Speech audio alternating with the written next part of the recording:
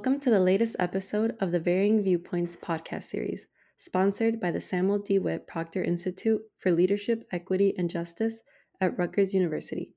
I'll be your host today. My name is Lesley Rivas, and I am a John Smartt Summer Scholar. We will be discussing the use of standardized testing in college admissions, and I am very excited to be here with our invited guest, Dr. Joseph Soares. Dr. Soares is a professor of sociology at Wake Forest University and author of SAT Wars, The Case for Test Optional Admissions. Welcome, Dr. Soares. It is a pleasure having you with us today. Can you tell us a little bit about yourself? It's a pleasure being with you today. I graduated from Rutgers Newark in 1981, so there's that Rutgers connection. It was, even then, I think, diversity university, and that it was mostly Black and Puerto Rican and Latinx students with a fair number of white working class students as well. I went from there to Harvard for grad school, had a marvelous time, and my dissertation won a prize. I left Harvard for a position at Yale University, where I was an assistant and then promoted to associate professor status, and then left Yale for Wake Forest University in 2003, where I've been ever since. I'm currently the chair of my department, and I have 4 books on higher education. The SAT Wars is the third one. It does provide case studies on the SAT and the ACT and looks at all the issues of test validity and test bias. The 4th book is called The Scandal of Standardized Tests, which came out in March of 2020, the same time the pandemic hit. So that was an unfortunate coincidence. And the 2 previous books before that, one was on higher education in the UK, and the other one was on higher education in the United States, and it was called The Power of Privilege. Both of those were published by Stanford University Press, and both of my SAT, ACT books have been published by Teachers Press, Columbia University Press. So that's probably enough. That's really great. Thank you so much. I wanted to start off by providing some context for today's topic. As we know, the COVID-19 pandemic forced institutions of higher education to rethink the standardized exam component of their admissions processes. Many institutions adopted test optional policies, giving students the ability to choose whether or not to submit scores as part of their application. Other schools chose to be test blind and did not collect scores at all. Now, 2 years into the pandemic, many of the safety precautions and regulations have been lifted, yet institutions have continued to be flexible with the testing requirement. Hence, there exists a unique opportunity for educational leaders to critically examine the inequities in college admissions and promote meaningful change. So I wanted to ask, as my first question, Dr. Soares, is if you can speak to the origins of standardized testing in college admissions, as well as some of the literature that exists on standardized assessment with regard to its effectiveness. The introduction of standardized tests for college admissions in the United States has 2 distinct stories to it, because the private sector embraced it in the 1920s, and the public sector didn't really come around until the 1960s, when the University of California signed on board. But before the University of California signed on, the public sector in the United States, you got into higher education in Michigan or California or New Jersey by graduating from a certified high school in the state. It was called high school certification. As long as you graduated from a school and you had completed the academic requirements for entry to the university, you were automatically eligible to be admitted, and the rest of it was a process of you sorting out which, if in California, which campus you would be going to and where you could afford to live and all that kind of stuff. The vast majority of Americans historically who've gone to higher education have done it just simply by finishing high school. Standardized tests were introduced first in the private sector in the 1920s for all of the wrong reasons. This is not controversial among historians or sociologists, but the original motivation for these tests in the 1920s was anti-Semitic. That is, these tests were supposed to be IQ tests, which would weigh disproportionately against Jewish young men and keep the Ivy League pure for white Anglo-Saxon Protestant males. The designer of the test was a man named Carl Brigham. He was a psychologist at Princeton University. He was a famous eugenicist. Um, you have to think back to the 1920s in the United States and eugenics, which was embraced as a science then. 1920s, the notion that intelligence was passed along in the bloodline and that there were superior and inferior groups was not only embraced by scientists, but it was also embraced by law. We had the full weight of separate and unequal, racial apartheid across the United States. Blacks and whites were not in the same schools, in the same neighborhoods. Latinx Americans were not in the same schools or neighborhoods as white Americans. We were a highly racialized society, and the Ivy League was looking for a test that would screen out Jewish boys because Columbia University had gone over a period of about 6 years from having a trickle of Jewish boys in their entering class to having 40% of their undergraduates by 1926 were first generation Jewish immigrant youths from the greater New York area. Now, the Ivy League was blatantly anti-Semitic, and they looked to the data available from the U.S. military from the First World War when they studied IQ among GIs. Carl Brigham drew from this data, published a book called A Study in American Intelligence in 1923 that proposed that there were 4 racial intelligence groups in the United States: the Nordic, the Alpine, the Mediterranean, and, quote, the Negro, who were rock bottom. And what we needed, according to the eugenicists, eugenics is the notion that you selectively pick for the best DNA, you pick for the best bloodlines, and you support and nurture that. And this enables the best and the brightest to always be the leaders and the rulers of our society. So they developed a test that they thought would put Negroes, quote, Negroes at the bottom. Mediterranean races for them included Jews and Italians and Greeks.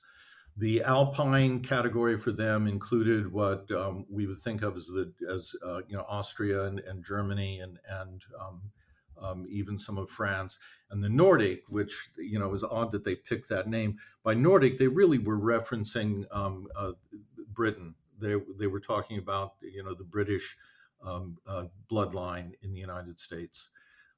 So they developed this fake IQ test, which was the SAT. They introduced it in the 1920s.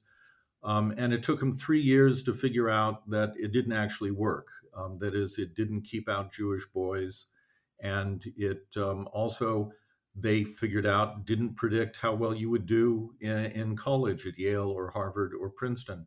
But at that point, they were too invested in it. So they couldn't back off of it because they liked the bragging rights of saying that they were selecting people for a test that was like the gold standard and not just embracing anyone who graduates from high school anywhere in the United States. So they wouldn't back off of it. And they kept using the test for bragging rights. And then they introduced other ways to discriminate against Jews. Again, this is documented in multiple books. It's in my second book, The Power of Privilege. It's in a book by Dan Oren called Joining the Club, which is a history of Jews at Yale. It's in a book by Jerome Karabel called The Gatekeepers. There are multiple historical works that discuss this process. So I know I've gone on at some length, but my point is the standardized tests were introduced as a fake, I'm calling it a pseudo IQ test that was supposed to be a way of doing social Darwinism for selecting for the best and the brightest. And it was embraced by the private sector in the 1920s, even though it didn't work for them. So the public sector didn't swing around to it until, for all of the wrong reasons, in the 1960s, when the University of California and other public institutions were envious of the prestige of places like Harvard, Yale, and Princeton in the Ivy League. So they wanted to show that their students were just as good as the students going to those other places. So Clark Kerr, who was the chancellor of the University of California, introduced it in 1968, overriding the recommendations of his own internal admissions researchers who had demonstrated time and time again that the SAT did not provide any additional predictive value to the admissions process and was a metric that was biased. But the University of California embraced it in 1968 so it could claim that it was competing against Harvard. And then it kept it until the University of California today is test blind. I mean, we'll come to this in greater detail later. But test blinds means that they are so persuaded of the uselessness of the test and the social biases that it transmits that they refuse to even accept test scores. You can't send them your test score. They don't want to look at numbers. They want to admit people only on the basis of what has always been the most reliable predictor of academic performance in college, which is grades in academic subjects in high school. End of story. So the University of California now has come full circle. It went from leading the embrace of standardized testing in the 1960s that then everybody else joined in on, to today being the only state system in the country that refuses to even look at test scores. Test optional was introduced in the United States quite some time ago by Bowdoin and Bates colleges in Maine. They introduced test optional because they were persuaded by Howard Gardner, who is still at Harvard, but he's not the only person who makes this case. But Howard Gardner and others like Robert Sternberg have pointed out that the SAT is only addressing one very narrow sense of what is supposed to be intelligence, that it is not some kind of a generalized IQ test that captures how robust you will be as an actor, regardless of what type of occupation you pursue later on in life.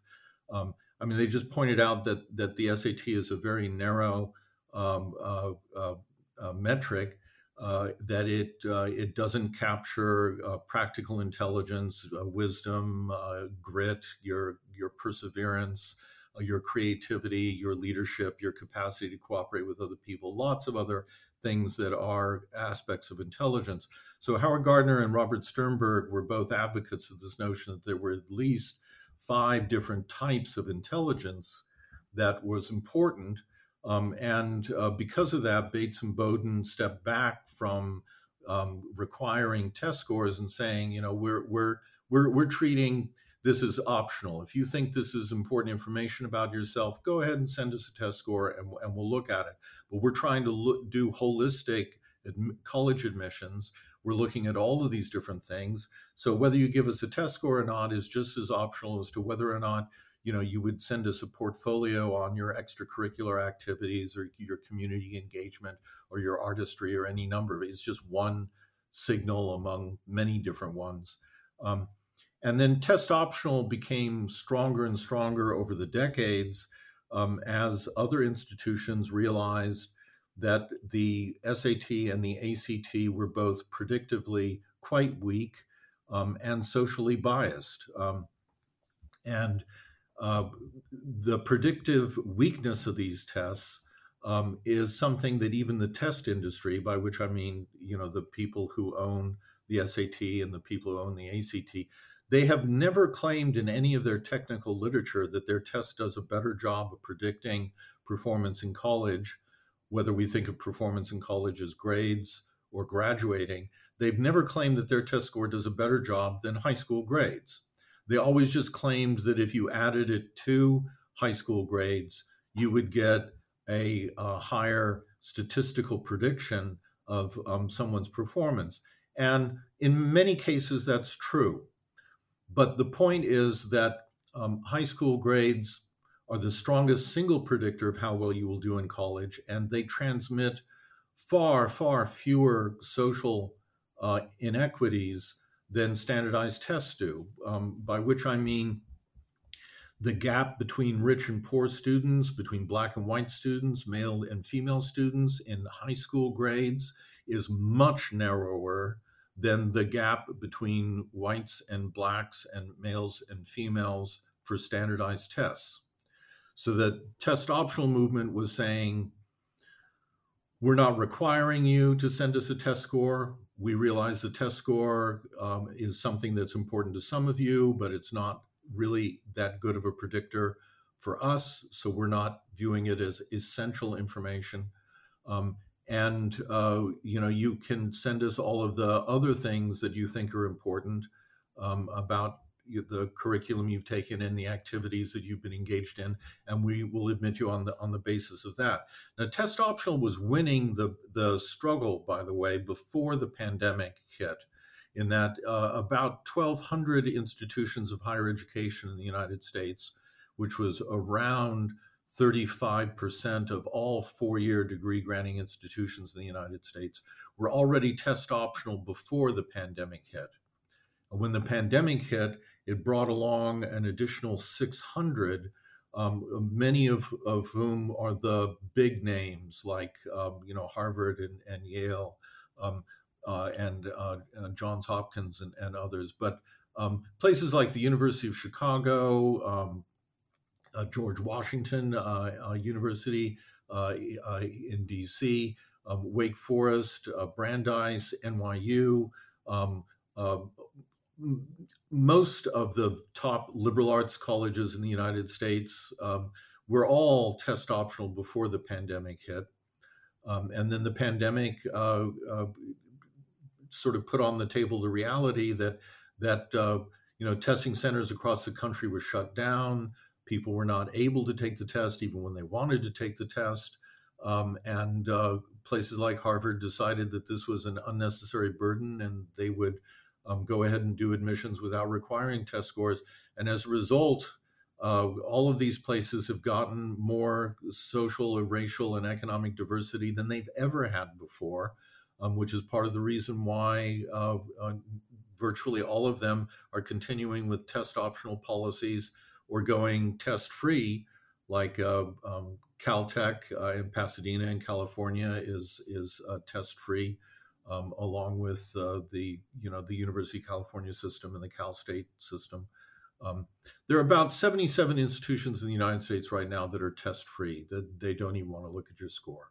But then there are the majority of institutions continue to be test optional.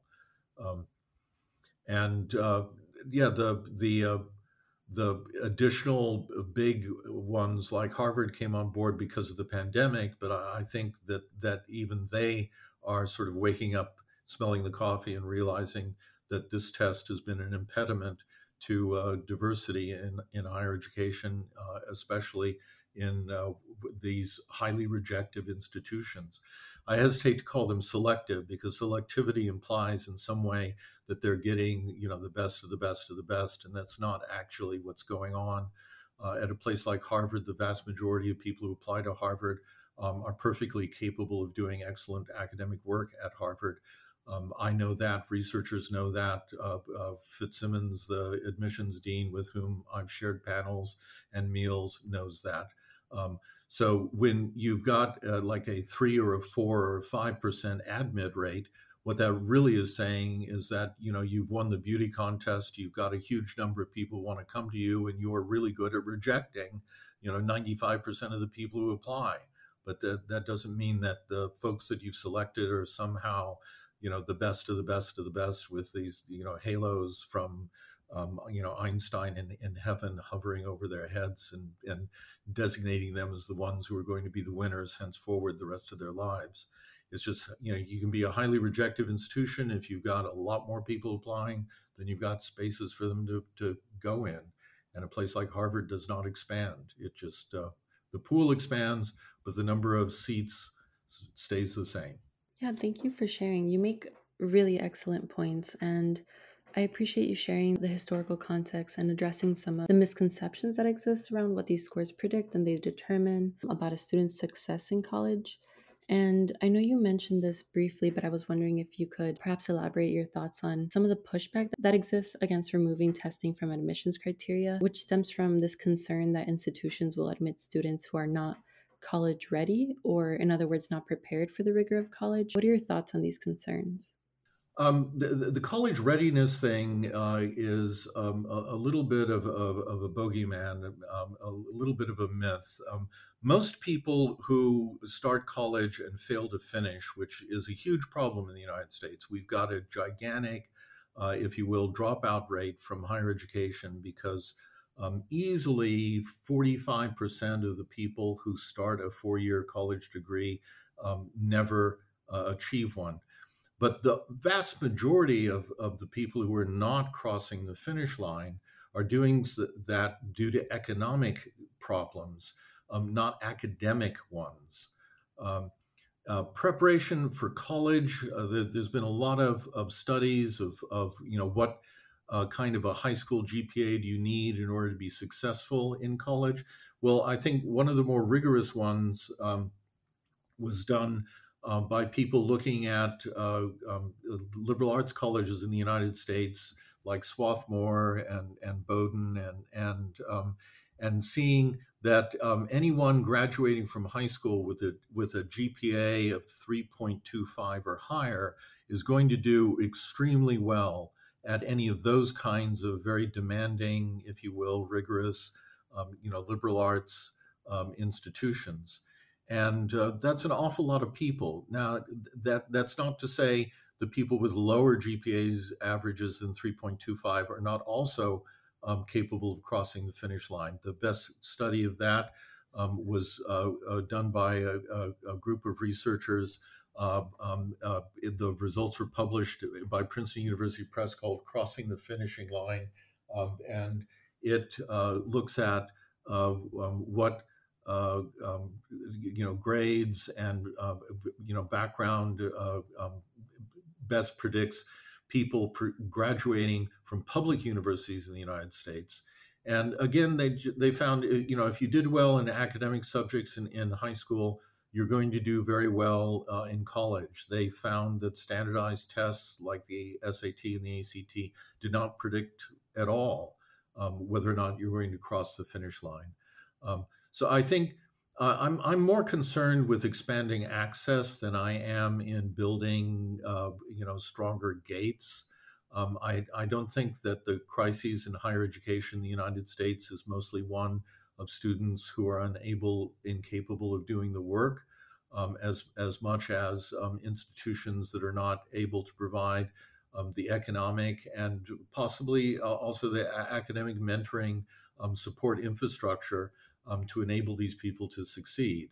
I'd be more concerned about, expanding Pell Grants, the size of Pell Grants, and also making higher education more affordable. The cost of higher education, even in the public sector, is just skyrocketed, and we should be bringing that down instead of pushing it up. But I'm just saying that my biggest concern about higher education in the United States is not whether or not uh, uh, youths are able to do the work. My biggest concern is supporting the youths who deserve a higher education to be able to cross the finish line. And I appreciated you saying that, especially because I know you mentioned earlier that the schools that have employed test optional and test blind policies have actually seen greater diversity in their schools, and thus far have not seen any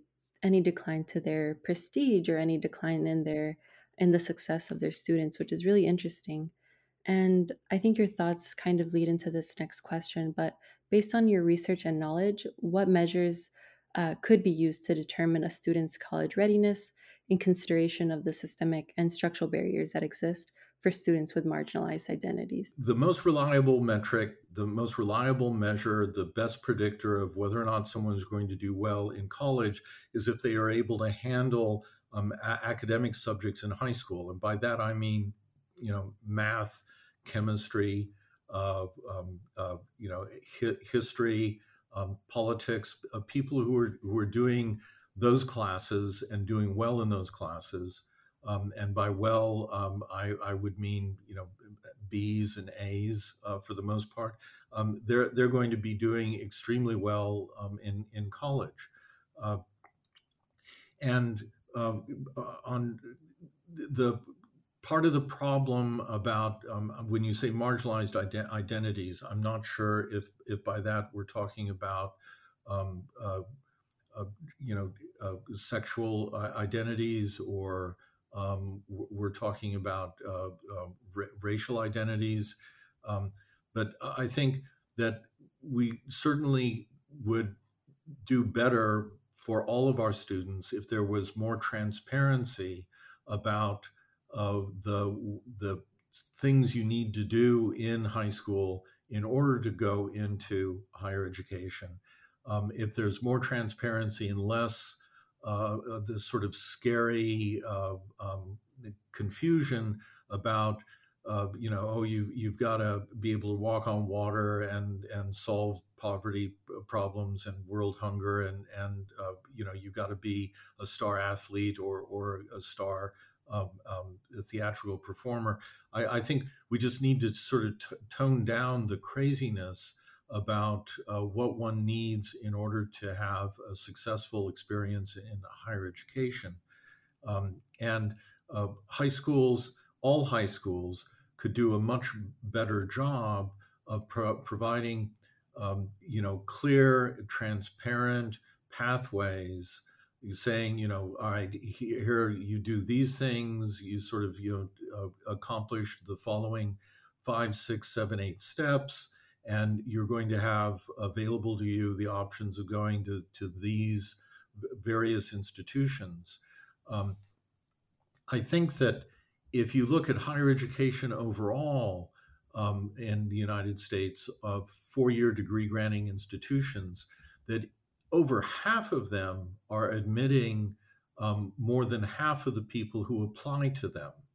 That the big panic about, oh, am I really competitive, is something that factors into perhaps at best um, 20% of the institutions of higher education in the United States. And those institutions are not always the ones that are going to best serve marginalized youths from non upper middle class, professional class, college educated parent households. There are lots of institutions in the United States that do a marvelous job at what we refer to as social mobility, in enabling youth from families without college educated parents and low income to get a good education without going into debt, and to move on to earn very solid middle class incomes. And I think if people would do a bit of a web search, there are multiple resources on this, including there's one at Georgetown University that Anthony Carnevale and his Center on Youth Education and Employment provides statistics through that. There's a social mobility index that you can find on the web that ranks all colleges in the United States and works with actual real tax data to show you how well people do 10, 20, 30 years down the road. And some of the very best institutions for upward mobility are, of course, the best institutions for upward mobility in the United States are public institutions. I think in California, like Cal State Dominguez, Cal State Irvine, Cal State LA, they are among the top institutions for providing for upward mobility for marginalized youth in the United States. And high schools should be providing information about that instead of providing the kind of U.S. News and World Report BS about how prestigious a place is and how it's ranked by them. The U.S. News and World Report rankings are absolutely worthless. They tell you the resources available to an institution. They tell you how wealthy an institution is, and they tell you how prestigious an institution is in the eyes of other academics. but it doesn't tell you how well an institution is going to add to and enhance the value that you need in your life, the educational value, the cognitive and personal skills that you need in order to be able to move forward. And high schools would be better served to acquaint students with social mobility indexes and to steer them away from thinking about college applications as sort of a U.S. News and World Report competition. That's just the wrong way of going about it, and it just feeds into the whole hierarchy of only some places being really good and valuable, which is just wrong. I mean, I went again. I mean, I went to Rutgers, Newark. I got an excellent education. When I applied to grad schools, I applied to 5 places. I got admitted to every single one. I went to Harvard, but I went there because of the obvious reason that they put more resources on the table than anybody else. So it's like, yeah, they bought me, but I also then used that opportunity to move forward with my own career in ways that continue to this day to undermine the hierarchy that Harvard represents. So, I don't feel that I got the worst part of the bargain. Thank you for sharing. I think something that really stood out to me from what you're saying is this need to really invest in our public schools, because our public high schools don't have the same resource allocations, don't have the same capacities. And right now there's teacher shortages and so many issues. And it just highlights how important our high schools are in promoting enrollment and college success. And I know you're in higher education, but I was wondering if you had thoughts on whether the removal of the ACT and the SAT requirement has implications for K through 12 education, either in the classroom or in the use of high stakes assessment, such as their state mandated exams. Yes, absolutely. There are 22 states in the United States that are using the ACT or the SAT as a way of assessing what's going on in their high schools, which is just so wrong on every possible level. Those tests are not designed as tests, as curriculum tests. A curriculum test is a test that says, all right, what have you learned over the course of the semester or the year about this subject? But the ACT and the SAT are not subject tests. I mean, they've got the College Board people who own the SAT. They do have subject tests that they are successful in selling to American schools. They're AP advanced placement tests, and they have a big market for them. They are a big money maker for them. And this is a spinoff from the SAT and the ACT. But the weight of the tests in high schools is it reinforces this incorrect notion that these standardized tests are telling you who's smart and who isn't. So it's labeling winners and losers. And in both instances, the youth who's gotten a low score or a high score is wrong, mistaken to think that this is either a stigma or something to brag about, because those scores do not predict how well you're going to do in college. So there's this whole mentality, collective misunderstanding of what intelligence is that is perpetrated by the standardized test industry. And then I see on the ground, I mean, I have a daughter in high school. My son went through not so long ago. He's a senior right now at Georgetown. And I saw what they went through in that for both of them, these institutions, these public high schools, they set aside entire days for test prep. They set aside entire days for taking, multiple early versions of the SAT before you actually take, the real one.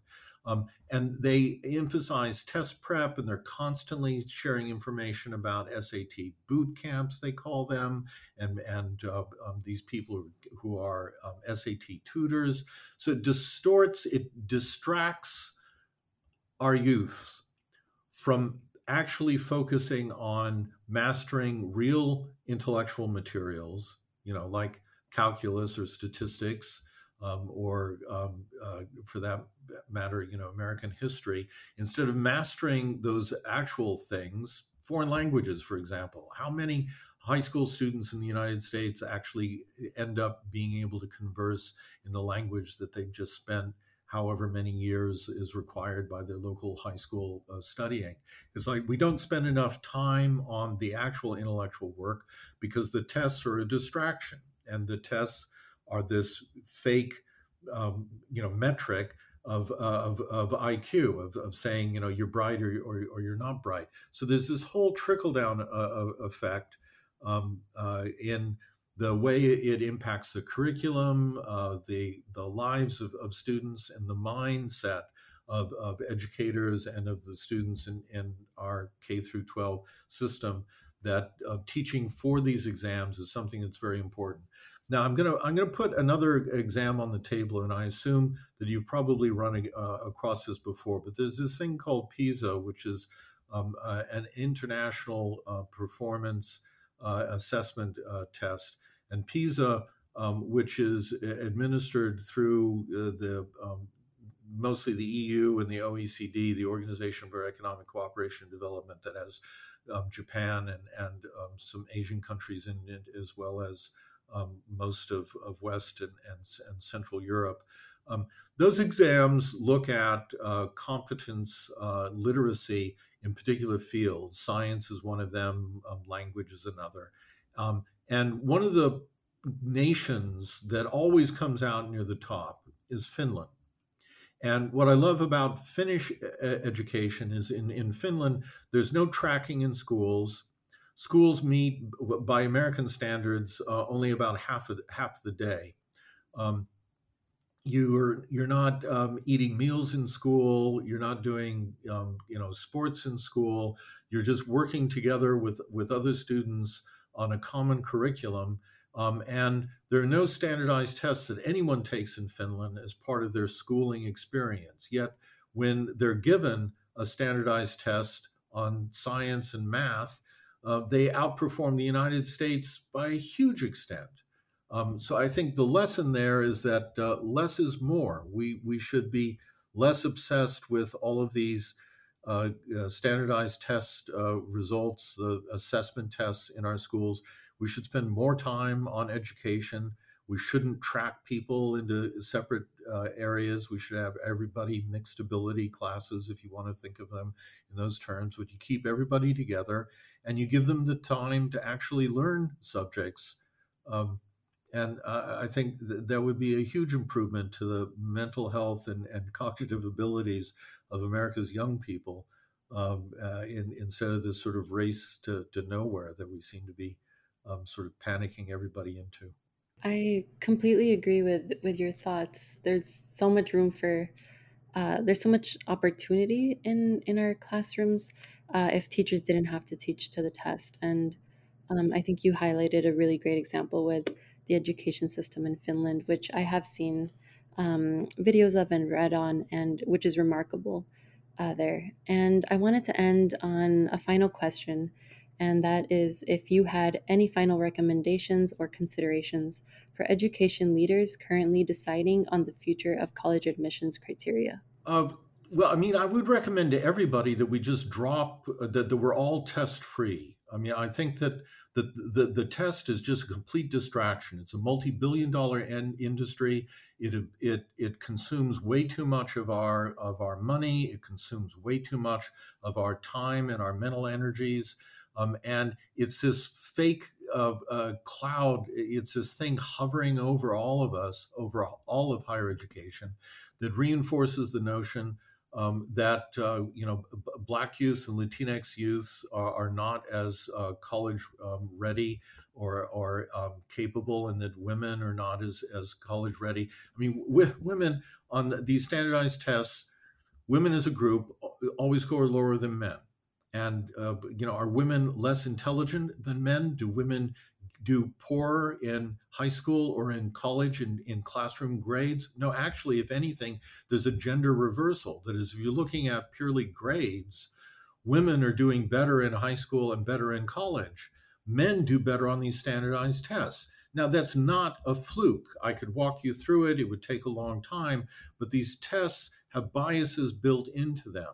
And I highly recommend that people who can get their hands on my SAT Wars book, that you read the 6th chapter, written by Jay Rosner that goes into the logic of question selection, because a question ends up on one of these exams by being a question that reinforces the bell curve distribution of scores from last year's test. And that question is selected so that if, for example, if women were doing better than men on the math part of the SAT, then the bell curve would be completely thrown off, scores would be higher, and women would be outperforming men on the SAT. So what happens, women actually perform better than men on many math questions, but the questions that the women perform better on are excluded from the administration of the test in the future years for counting for the actual test score. These questions appear in what's referred to as the experimental section of the test. So I'm saying not only are they predictively weak, but they are designed socially to replicate a social Darwinist outcome that says that women are not as bright as men, and blacks and Latinx youths are not as bright as white youths. And that's built into the test. Again, this is in chapter 6 of the SAT Wars book. The test itself is biased.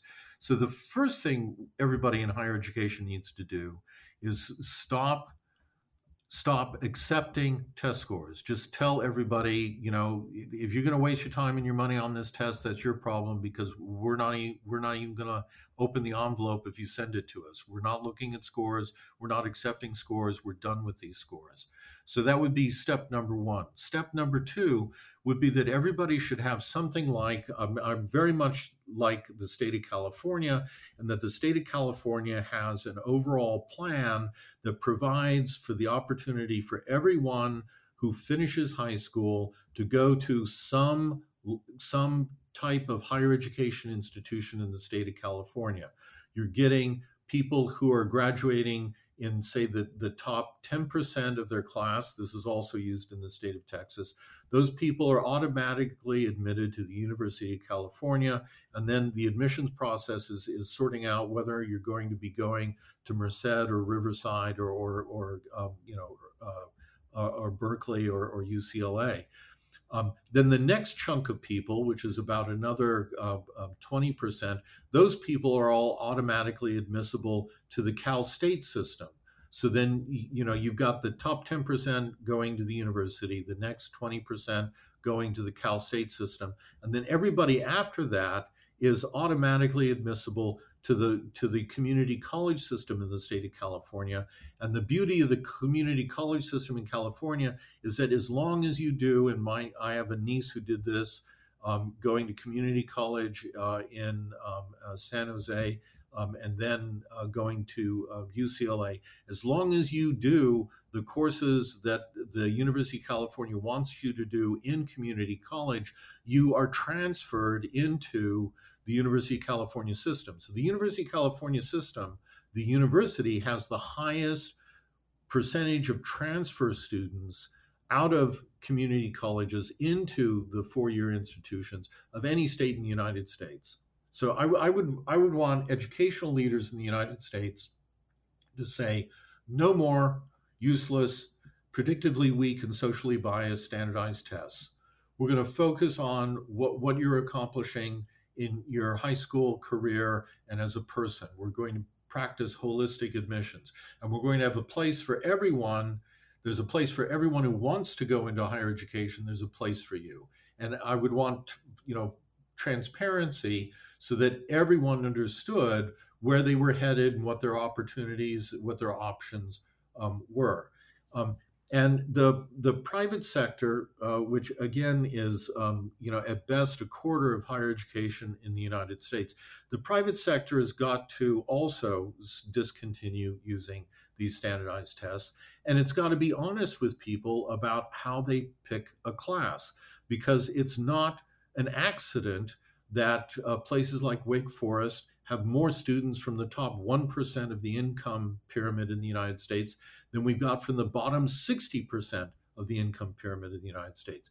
If we want to say to the world, we are a very expensive private country club, and we are going to select a certain percentage of our students among those who are able to do the work and look interesting, we are selecting them based on their ability to pay full fees.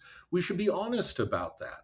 And we should say, Wake Forest has got the scholarship funds to support.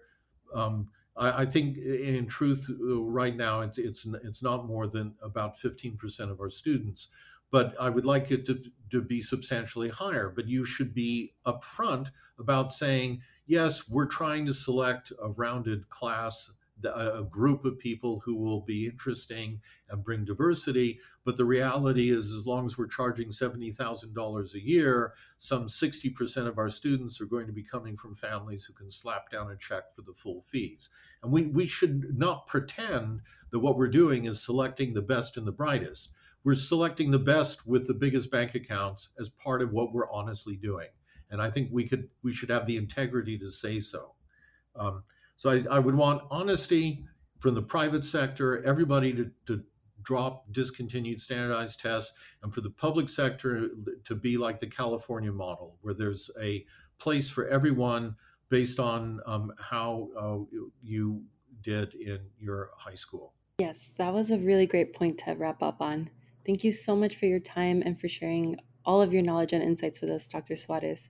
It was a pleasure getting to know you. Is there anything else you'd like to add before we close out? I mean, I know that it's a lot of work to figure out where you're going to go when you're in high school and you're thinking about college.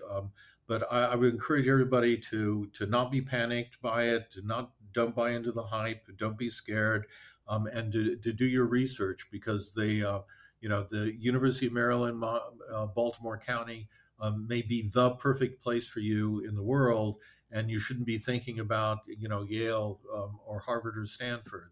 Those places are not going to help you.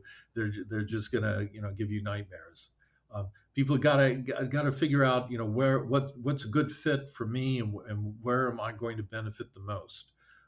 And you know it just takes a little bit of work. I think most high school youths in the United States are capable of doing Google searches, and if they'll just do a few, they can come up with a better list. And no one should ever buy U.S. News and World Report, and no one should ever reference that. And everybody should stop taking tests. So anyway, that's my parting thoughts. Yes, that's good advice for the youth who will hopefully choose the best college for them, regardless of test scores, and hopefully they don't have to submit test scores. But thank you so much again, and this wraps up this episode of Varying Viewpoints. Thank you so much for listening, and make sure to come back for the next episode.